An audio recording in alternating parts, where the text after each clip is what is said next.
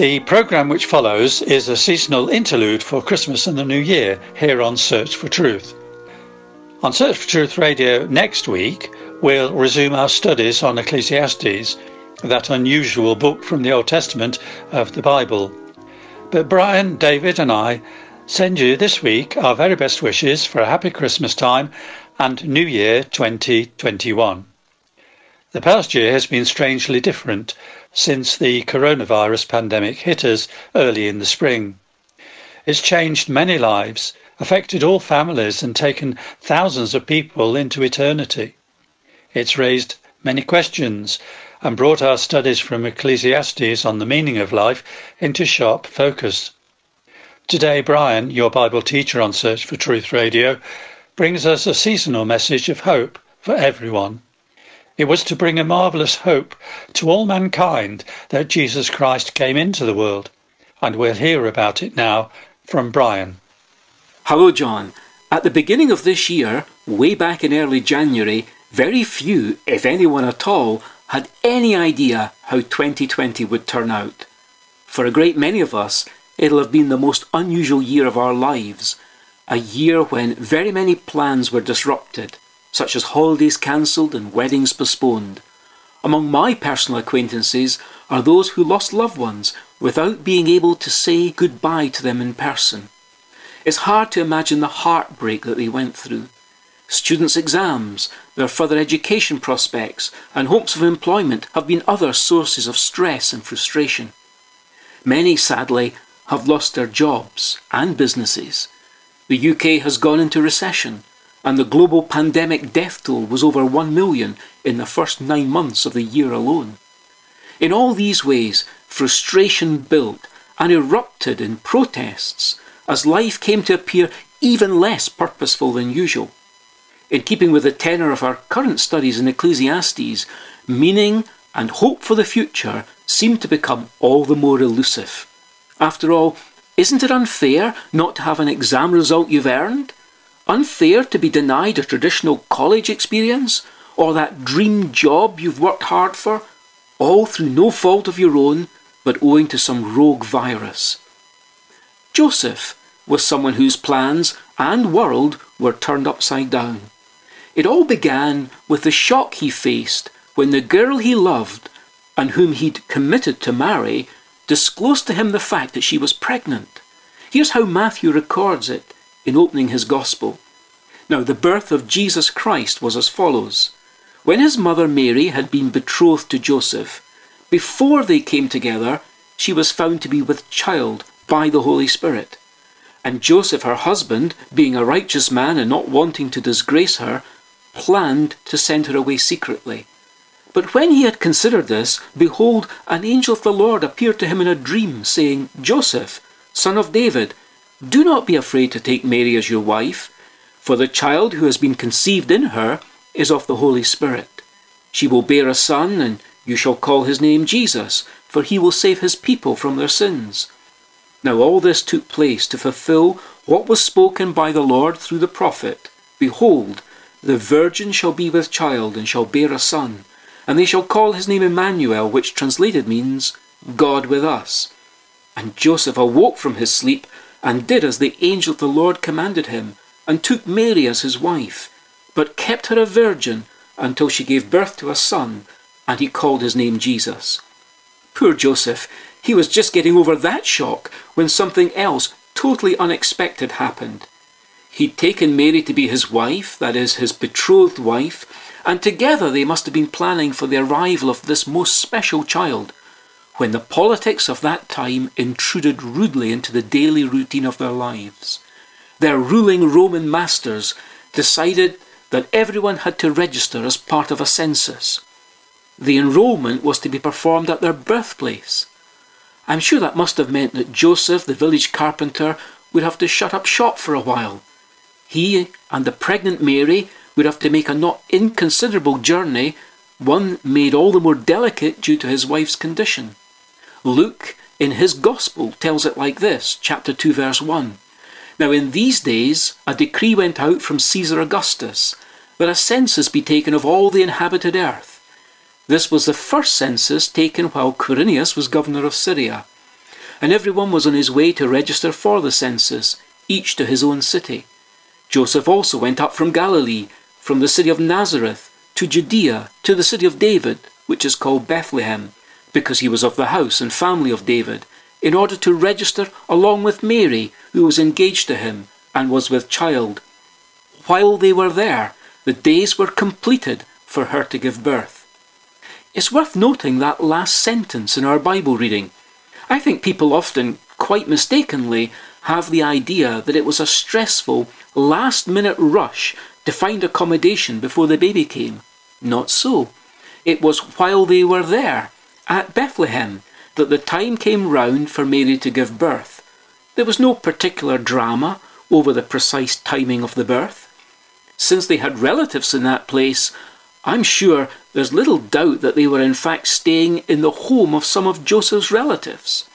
The popular version of "no room in the inn" arises from a controversial translation of a word that elsewhere is translated as an upper room, that is, the guest room in a family home. This is a much more likely and realistic scenario.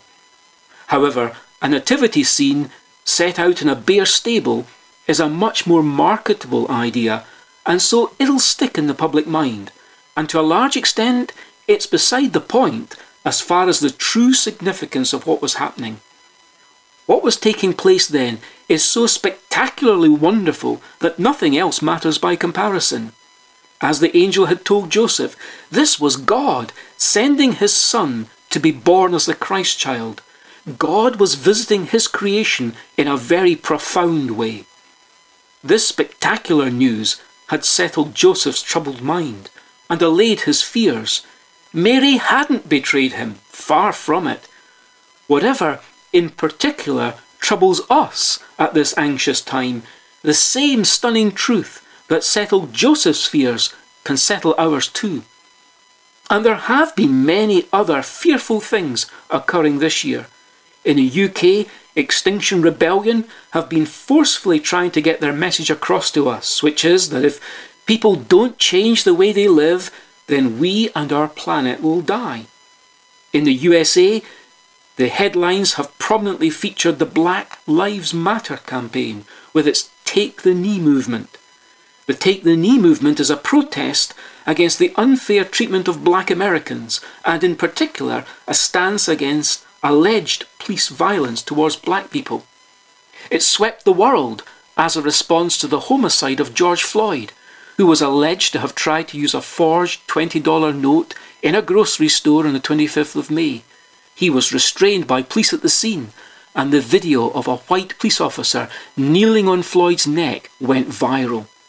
This sparked protests all over America, but also in Britain and Spain and Nigeria, in fact all across the world.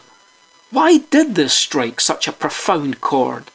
It seems to have been that phrase, "I can't breathe." It's become the mantra of the suffocating evil of racial oppression. What's more, it even resonates with the present pandemic and the breathing difficulties it causes. And so there's the double dread of coronavirus and institutional racism. Into all this, the Bible sounds a note of calm. In Psalm 46, it announces, "God is our refuge and strength, a very present help in trouble. Therefore we will not fear, though the earth should change. Cease striving," God says, "and know that I am God."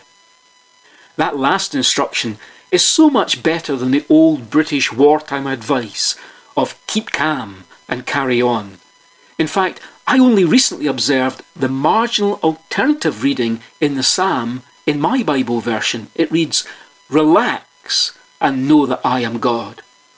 People have tended to make this season of the year into a stressful time, commercially and financially, which is a great pity. On top of the usual, it seems this year there's much greater stress around. One survey tells us half of voters under the age of 35 believe it's at least somewhat likely that humanity will be wiped out in the next decade or so. Outside of any debate about that perception, this is a major source of anxiety for millions. The Bible foretold a time when people, by not living as they should, will defile the earth, and that's why judgment will come.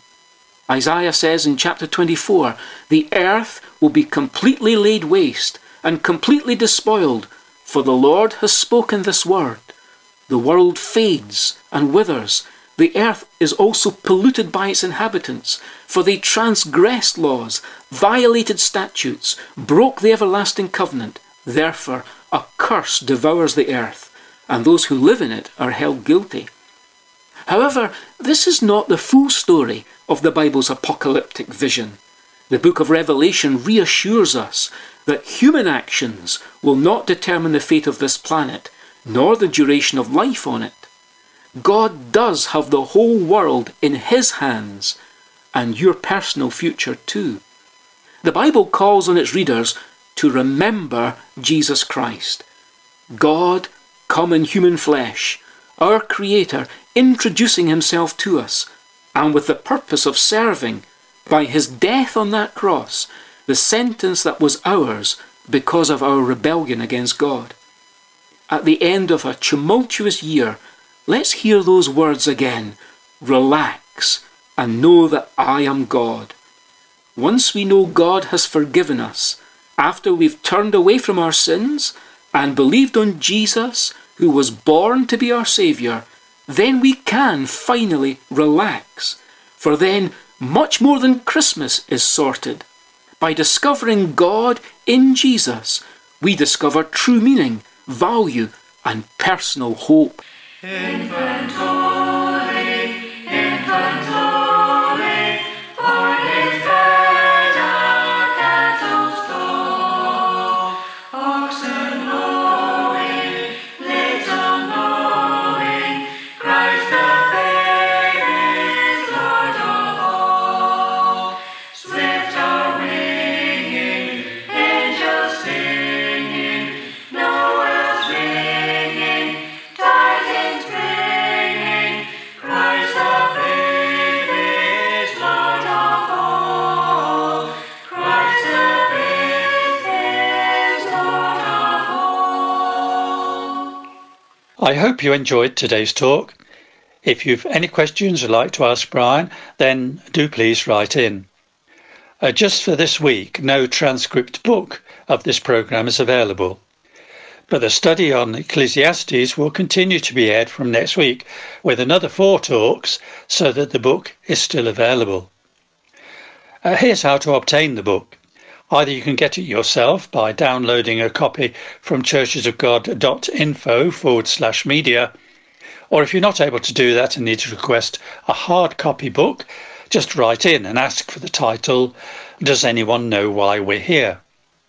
You can use email or the post, and here's our address.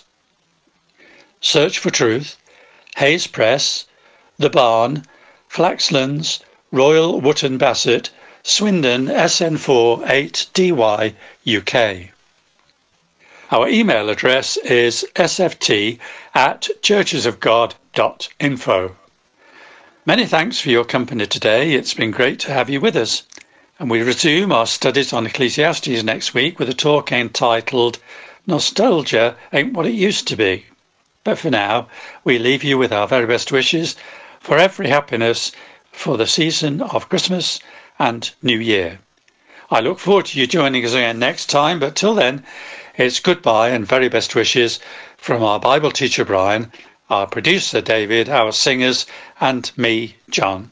So see you again soon, and in the meantime, may God richly bless you. Lord,